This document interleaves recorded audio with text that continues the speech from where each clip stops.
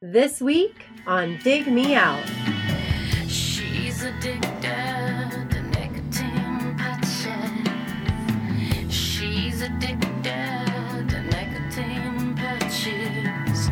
She's afraid of a light in the dark.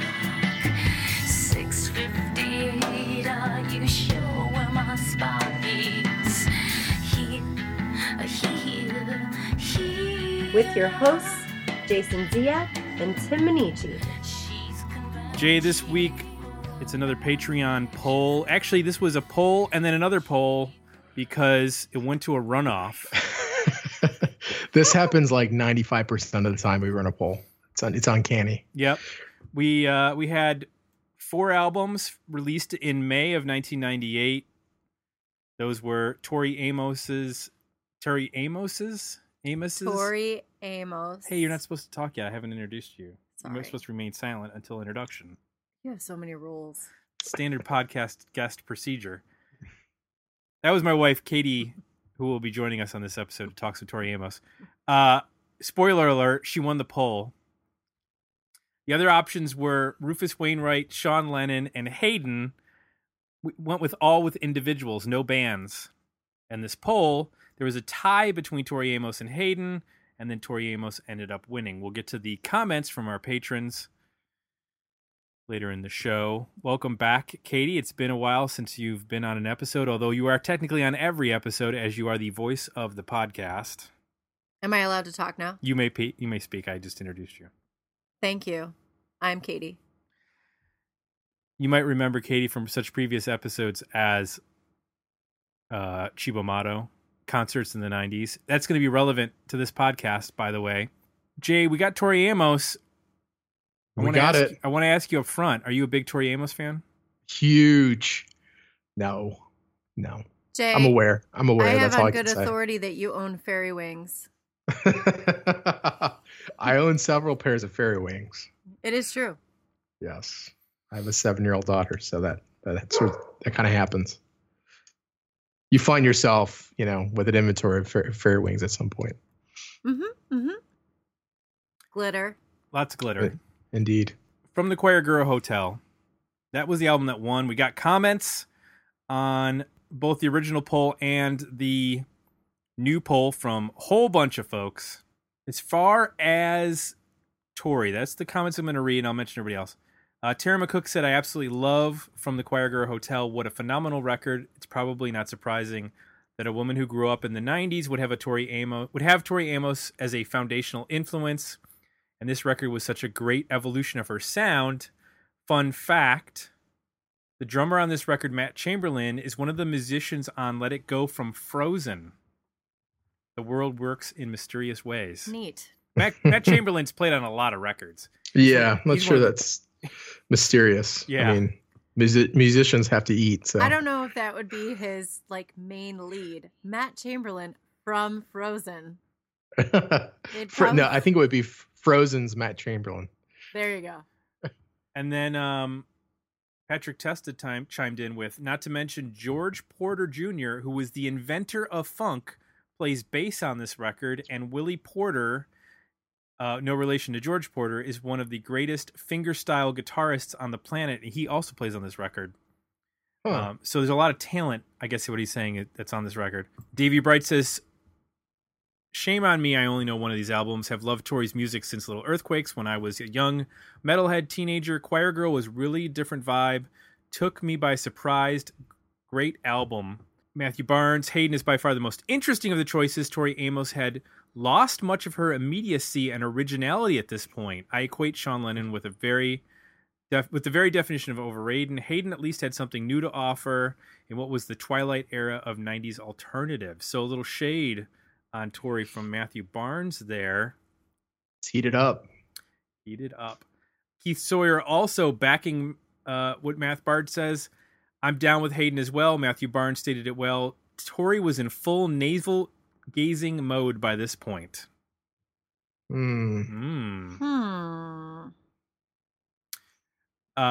Patrick Testa, I like what each of these artists were doing in 1998. Although I was a little overexposed to Tori at the time, it was very hard to avoid her and Dave Matthews if we weren't in the mood. Now, I haven't really kept in touch with any of these releases, but if my memory is reliable, I would say Rufus and Tori have the strongest albums.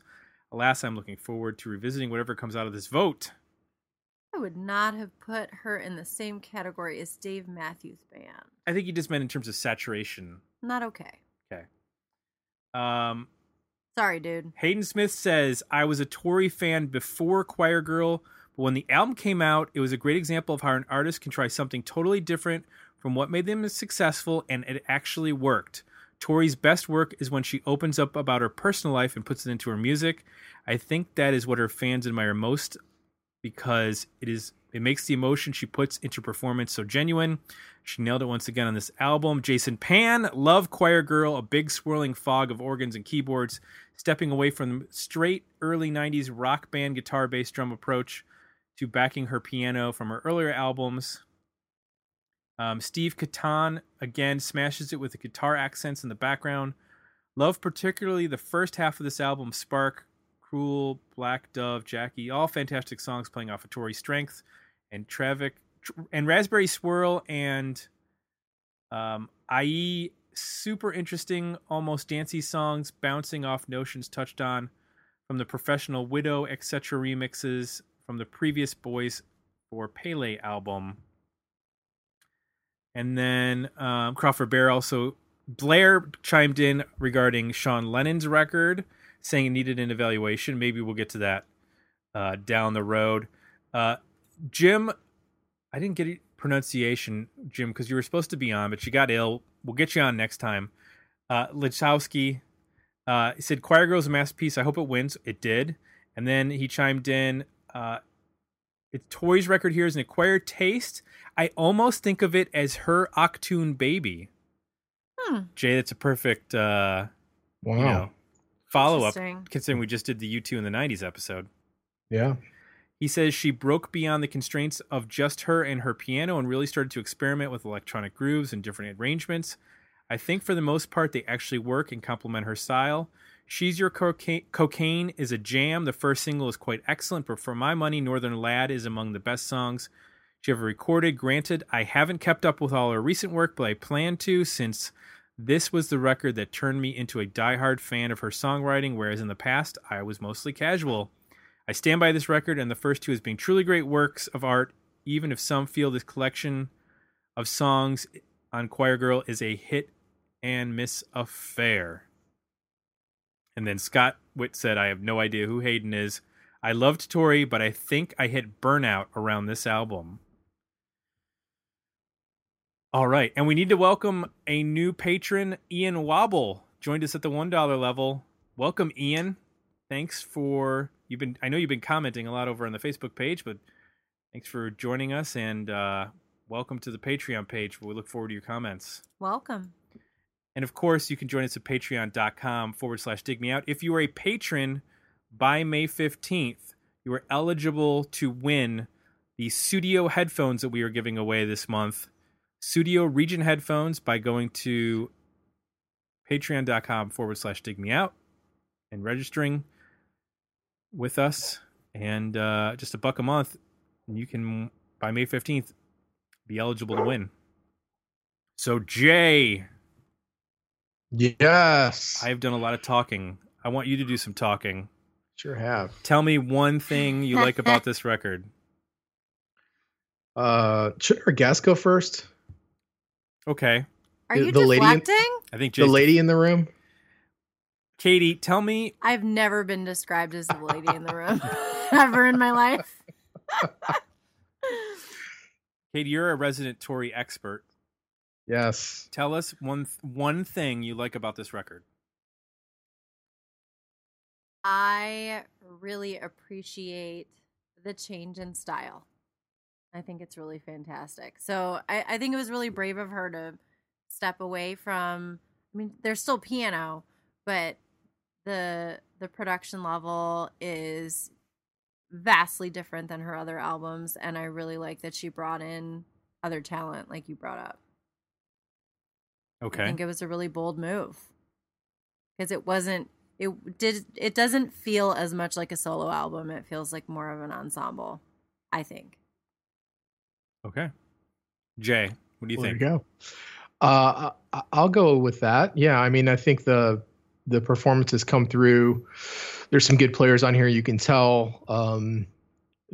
It's interesting to hear her piano parts intermingled within that.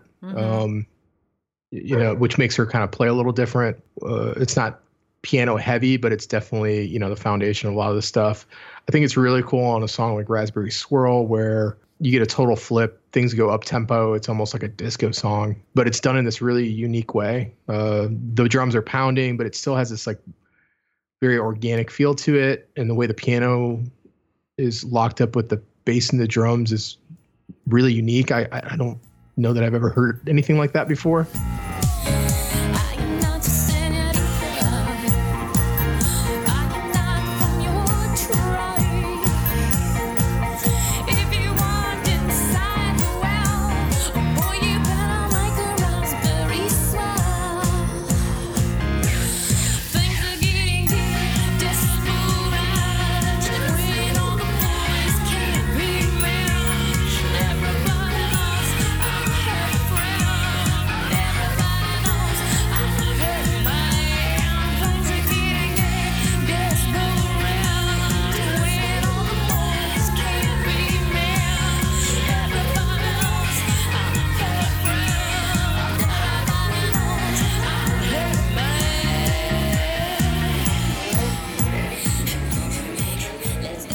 So moments like that, I appreciate and enjoy. I agree with She's Your Cocaine. I think that's a pretty fun song. It kind of reminded me of like Beatles a little bit. And for her was a little bit on the less dramatic side, I guess. It had a little bit of a light to it where she can get pretty heavy. Yeah, I mean, and I think something like Northern Lad to me felt like, I'm not an expert in her back catalog, but that felt a little bit more comfortable in terms of what would be expected from her, but it's still a well-written song. So I think there's, half of this record, I think the material is strong and then the production starts to take it into a whole new place, which is, pretty compelling. What about you, Timmy? Well, in terms of the change up from what we knew of Tori Amos before this record, in terms of being predominantly piano based, sort of ballads and mid-tempo stuff, I definitely appreciated her integration of a variety of electronic elements on songs like Cruel and Hotel. And I don't know if it's electronic or not, but on IE, there's a slinky kind of groove to that song. And I think I like her best when she's got that kind of groove. I even think back to like a song like God that has a groove to it. It has like a propulsion to it. And that's the space I like to hear her in, is when there's something driving the song besides her vocal and a piano part. I like it when the rhythm section is pushing her forward. Those are the songs that definitely work best for me. Now, if you had told me that like the pioneer of funk was the guy playing bass on this record, I don't think I would have picked that up. Yeah, that's crazy. But the fact that he did makes sense then that I picked up on some of the more rhythm-based songs, because I'm wondering if his contribution isn't necessarily that he's playing like slap bass on these songs, but just that he's driving them in a bit more, groove-oriented way. I don't know what her songwriting, I don't know if she sits in a room and just writes out the whole song and charts it out and hands it off to everybody, or if she's actually collaborating in a room with folks. I don't know how that works in terms of her songwriting style. I was trying to figure that out too. Sometimes it sounds like, they could be deconstructed piano songs, and other times the piano parts are so sparse and simple that it really feels more like it's a band effort, like in the room, kind of figuring it out. On some of these tracks. So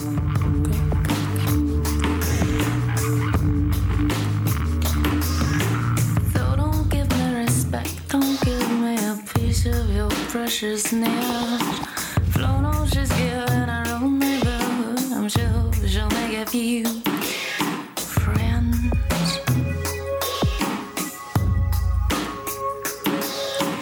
Even the rainbows your mate.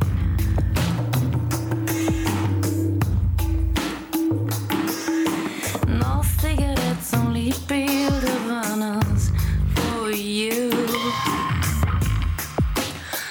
I can be cruel. I don't know why. Why can't my bola lose in a perfectly windy sky? I can be cruel. I don't know why. Katie, one of the reasons why I wanted to have you on this episode was because you actually saw her on tour for this record. I did. So can you give us just a brief description of what the setup was with regards to, does she have a big band when she's traveling, or is it just a simple like bass drum, guitar, her and the keyboards, or is there more production, and what was that like seeing her live?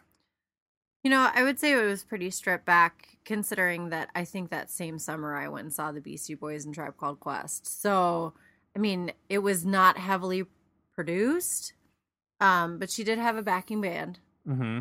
Remember that I was 17 when I saw this. So, I probably didn't take in a whole lot other than the fact that I was in Cleveland, which was a big deal for me to leave my small town and go all the way to Cleveland, and also that people were in fact wearing fairy wings to this concert. So where was this at? It was at CSU. Okay. So the Convocation Center there. So I was pretty taken by the whole experience, and also I am a singer, and Tori Amos is classically trained. She's a mezzo, and I'm a mezzo. So I was mostly listening for her voice, but I do remember there being a backing band. The thing that I was taken with was that on the stage, which was pretty much just set up as if she were a solo act, was a grand piano and a harpsichord. And I know if you've watched video of Tori Amos, you've probably seen her shtick, but it is really engaging to watch her play, because she essentially straddles one bench and switches without missing a beat between the piano, and then she'll just like twist and switch over to the harpsichord. So that was pretty compelling. It was pretty cool to watch. So, and she did a really cool mix. I pulled up the set list because it had been a long time. She did a really great mix of old and new on that album, or on that tour rather.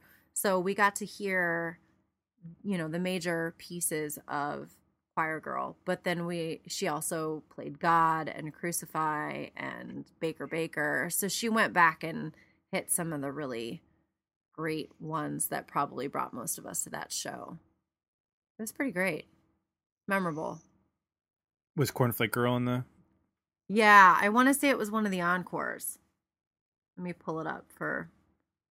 Oh, no, it was early in the set. It was the third song. I think my introduction to Tori Amos was hearing Jawbox cover Cornflake Girl, because it's like a hidden track on one of their earlier albums, and they recorded that like. What? Wait a minute. You hadn't heard that song on the radio? I don't think I had.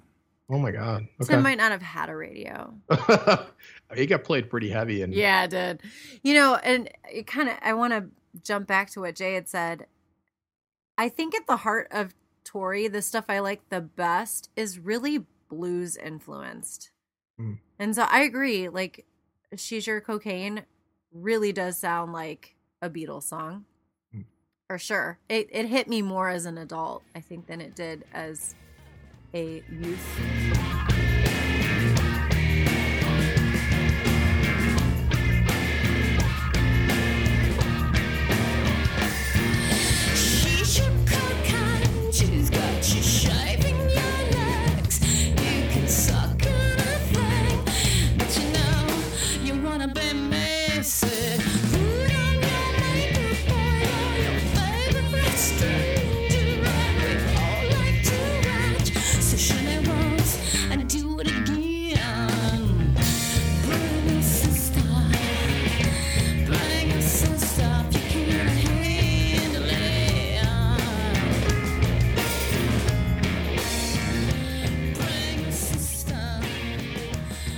But it kind of she pulls that out even more when she's on stage. And Tim might have an issue with this. So, Jay, hold on to your seat. Okay. I'm ready. As you know, my husband is a huge fan of Greg Dooley and his stage presence. I would liken her to the female version of Greg Dooley. And part of my reason is because one of my favorite parts about her live performance is her ability to cover things you wouldn't expect and also change those covers, like really own them. So one of my favorite covers of hers is from Oklahoma, which is a musical. She would do this cover of Surrey with the Fringe on Top, which is insane. So, I mean, in the same way that Dooley pulls Jesus Christ Superstar and does some really cool things with it, her showmanship and her stage presence reminds me a lot of Dooley. I can see that. I mean, they're both dynamic and how would you say it? Like when you're watching the show, you're watching them because there's a lot of facial expressions and there's a lot of like engagement with the audience while the music's happening. It's not just like Liam Gallagher just singing into the mic and preening. There's a whole bunch of stuff going on, and they're really like selling the performance in a much different way. So well, and as a piano player at her level of play, which is way more advanced than mine, but there is a level of technique where the body leaving the instrument is part of the expression of the instrument. So watching her play is really expressive and sometimes distracting. But it's really neat to watch her because her technique is really excellent. I mean, love her or hate her, she's a really good piano player. So the live performance was really compelling. Let me ask you then, in revisiting this record, is there anything that doesn't work or that troubles you, or maybe over time has grown to, maybe something you liked before but now you don't care for, or in reverse? I'm asking you. Tim's asking me. You. Me. You over there. I'd have to listen to it again and really take it in, but there were a couple times that I feel like in her earlier albums, her diary style lyrics are what brought in so many fans. And a few times she does it on this album and it doesn't feel as authentic. And I mean, it's hard for me to say whether or not it really was authentic. I don't know. But like in Jackie's Strength, the David Cassidy line always sticks out to me. Like it always just felt like she was trying to make that work. Like there were some lyrical things that just didn't feel like she could keep that up. Does that make sense? Yeah. Yep.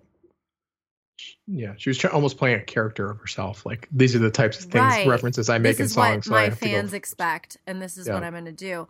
But what keeps my interest is that she was doing so many cool things musically. But as a kid, I didn't recognize that. I just thought it was cool. Yeah. As an adult, I recognize it more. Jay, what doesn't work for you on this record? Okay, hold on to your seat, Katie. I'm ready. Give it to me. I do not like the vocals on this record at all. And it might have to do more with how they're produced. So not to nerd out here on production techniques, but there is so much compression on this vocal that when she breathes, it's as loud as when she sings. Oh, yeah. Yeah, the breath does bother me. And in headphones, it is so distracting because you're just listening to a whole record of her breathing with every note. I feel like I have to go back and really listen to the earlier albums. Maybe it was like that all the time, but I agree. I feel like it's really high. It's like Matt Bellamy from Muse. Like he does those like huge inhales before he sings. I hate that. Yeah. And if you notice it, it ruins the record. Yeah, if you don't notice it, you can get through the record. It's fine. And it's one thing if you're doing it to belt something out, but she's like doing it so that her performance is very like, she doesn't belt out very much. It's very like close and intimate. And they're using the compression so that she can pull that performance off. So she can be right up on the mic and really, you get all that emotion, I guess, of being close, but it gets distracting. And then they do a lot of unnecessary, like putting her voice through like megaphony kind of effects where they're like trying to make it sound thinner. And I don't get what they're doing. Like you've got somebody, you're a singer. I'm taking your knowledge into play here that she's a really good, amazing vocalist. And I listen to the record. I'm not getting that performance through the record. I'm getting this over-affected, overproduced, I mean, thing. To jump in, I don't know that she's an amazing singer. She's not always super connected to the sound. Sometimes there is a lot of air in her sound. As a classical singer, I'm sure that's something she struggled with. And she's super bright. Her sound is super forward. And a lot of people will call that nasal, but it's really only nasal if you're not supporting it. And I don't think that that's really a fair description of her singing, because if she's really classically trained, if she's really gone through that, then she's supporting the sound. It's just that it's really forward. So, and I think they probably have to compress some of that sound because of the brightness of her voice. But I do think it suffers because of it. Yeah. I'll back you up, Jay, because I think with regards to her vocals, the two issues that I had, it wasn't necessarily her brightness. It was, there's a lot of like extraneous. Yeah. If she was a guitar player, we'd say she's noodling. There's a lot of cooing and extra sounds and weird noises and yodeling, and it's not really yodeling, but there's just like, especially the one that drives me crazy is Jackie's Strength, because there's like so much manipulation of her vocal that she's doing that it's like, I don't know where the melody is. Like, I don't know where your hook is. And ultimately, like, she's a pop rock songwriter, and she's written some amazing hooks when you think of Crucify and Cornflake Girl and God, and I don't hear any of that on this record.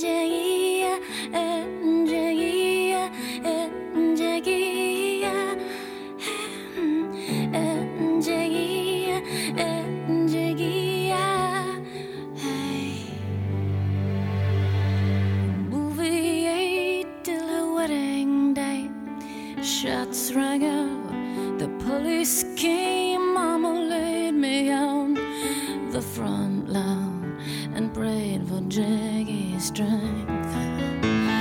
Feeling old by 21, never thought my day would come. My bridesmaids getting laid, pray for Jackie's strength. Make me laugh, say you know what you want.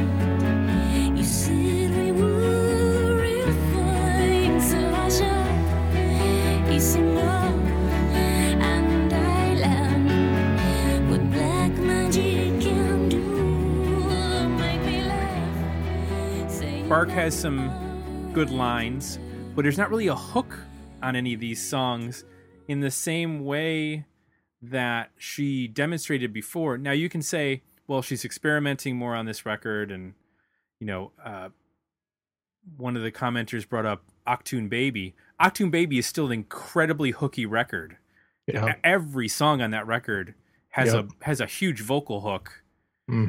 From One to Mysterious Ways to whatever song you want to mention as a single.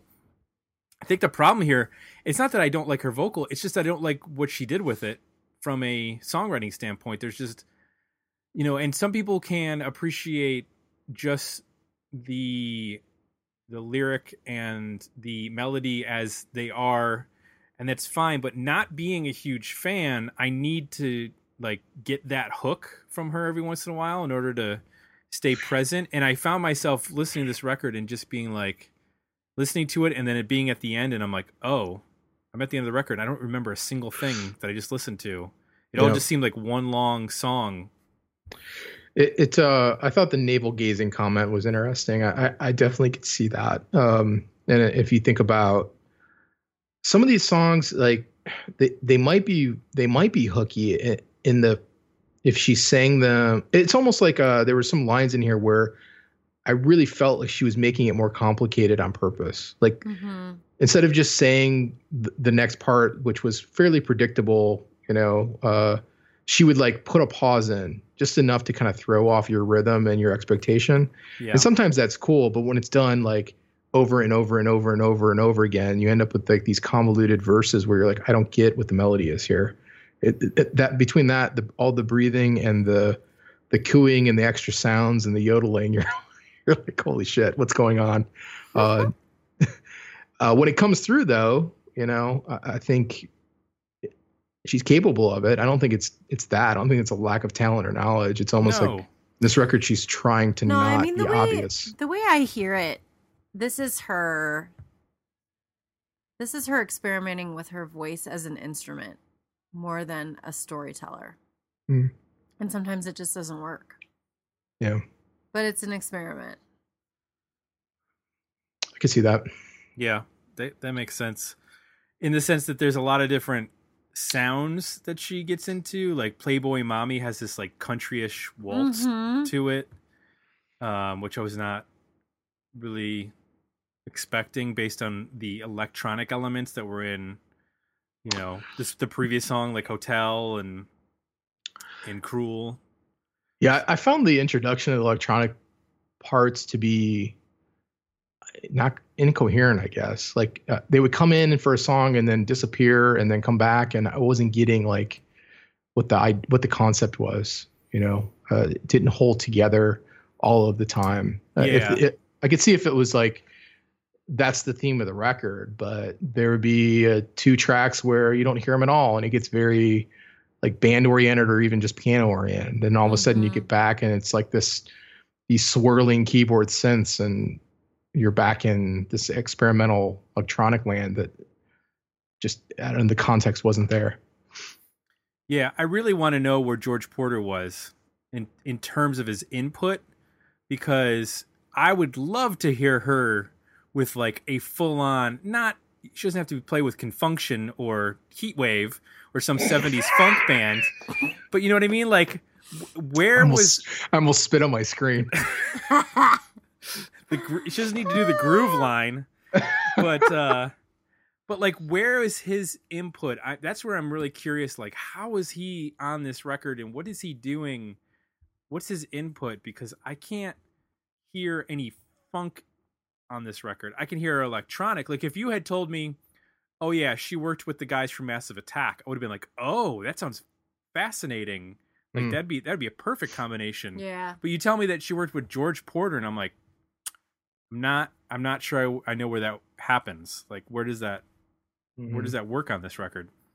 So that's why I asked about the live performance. I'm like, I don't know if they got funkier live and like jammed more.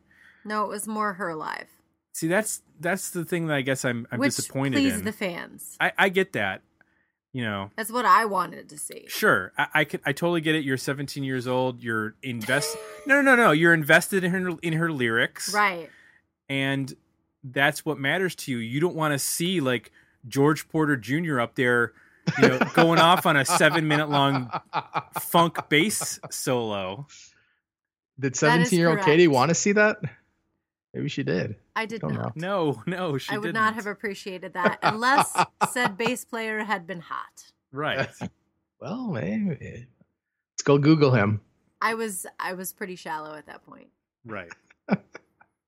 So if Brandon Boyd of Incubus walked out and started, so I'm still quite shallow. There you go. Anyway, so that's just my I guess not my disappointment, but just confusion in terms of like she brought in these players, and then like I don't know where their actual input is. I think as a fan, I can still really appreciate this album 20 years later, but also happily agree to the fact that it's very confusing. Yeah, it's confusing to I think me and Jay because we're stepping into this pretty cold. And so It's still a confusing album for a fan. right. She's definitely working some stuff out. Yeah.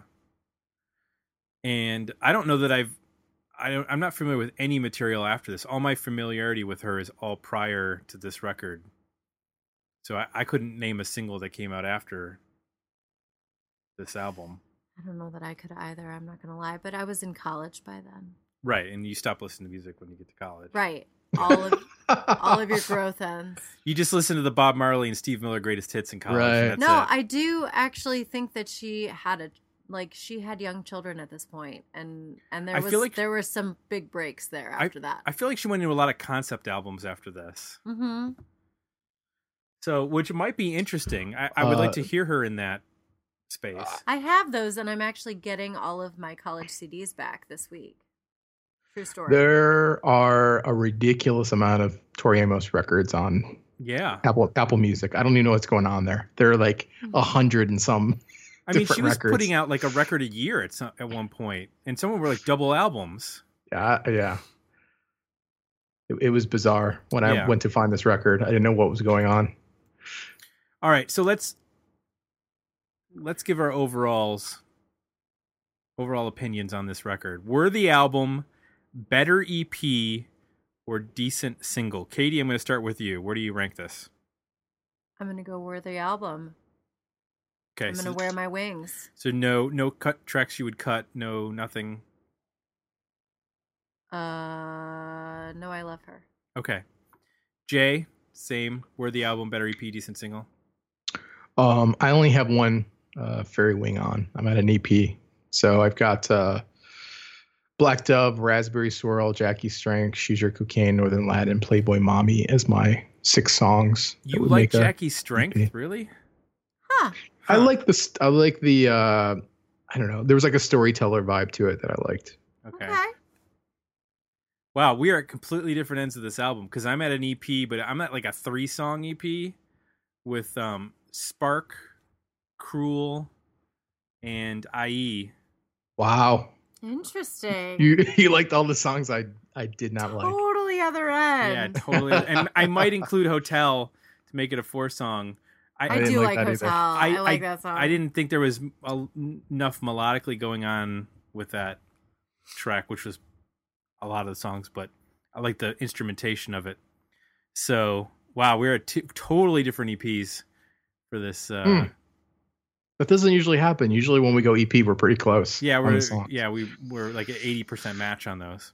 Yep. Scarlet's Walk was one of the ones right after this one. Sorry, Sure. I was looking that up. Yep, sure. I did own that one. There's a whole bunch of them. So we need to thank our patrons for voting in this particular poll. We will have a new poll up for our June album of 1998. They'll be voting on soon. And of course, you can join us at patreon.com/digmeout to become a patron. You get bonus content. You get to vote in polls. You get to have your comments read during the show. And of course, you get entered into our contests like the one we have right now. We're going to be giving that away on the next episode, Jay. Exciting stuff. Live on that episode, we're going to be giving it away. Wow. Yep. That's exciting. Might have a return visit from Katie to give away that episode, give away that pair of headphones from Studio. We're kind enough to provide that to us. Studio.com. Of course, you can go. They're really nice. They are super nice. Katie uses them when she podcasts. And you can go to studio.com and then on Facebook, Twitter, and Pinterest at Studio Sweden. That's SUDIO. And then Instagram, just Studio. You get 15% off in May for using the Dig Me Out code. That's DIGMEOUT. For Jay and Katie, I'm Tim. We're out. And we'll be back next week with another episode of Dig Me Out. Thanks for listening. To support the podcast, visit www.patreon.com/digmeout and become a monthly subscriber at www.digmeoutpodcast.com, where you can find links to our Facebook, Twitter, and Instagram pages, as well as our merchandise store at Zazzle.com.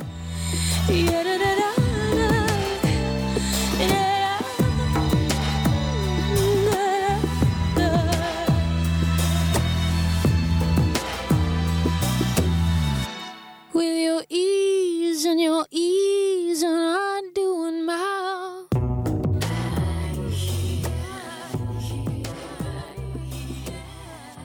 Need a lip gloss, boo.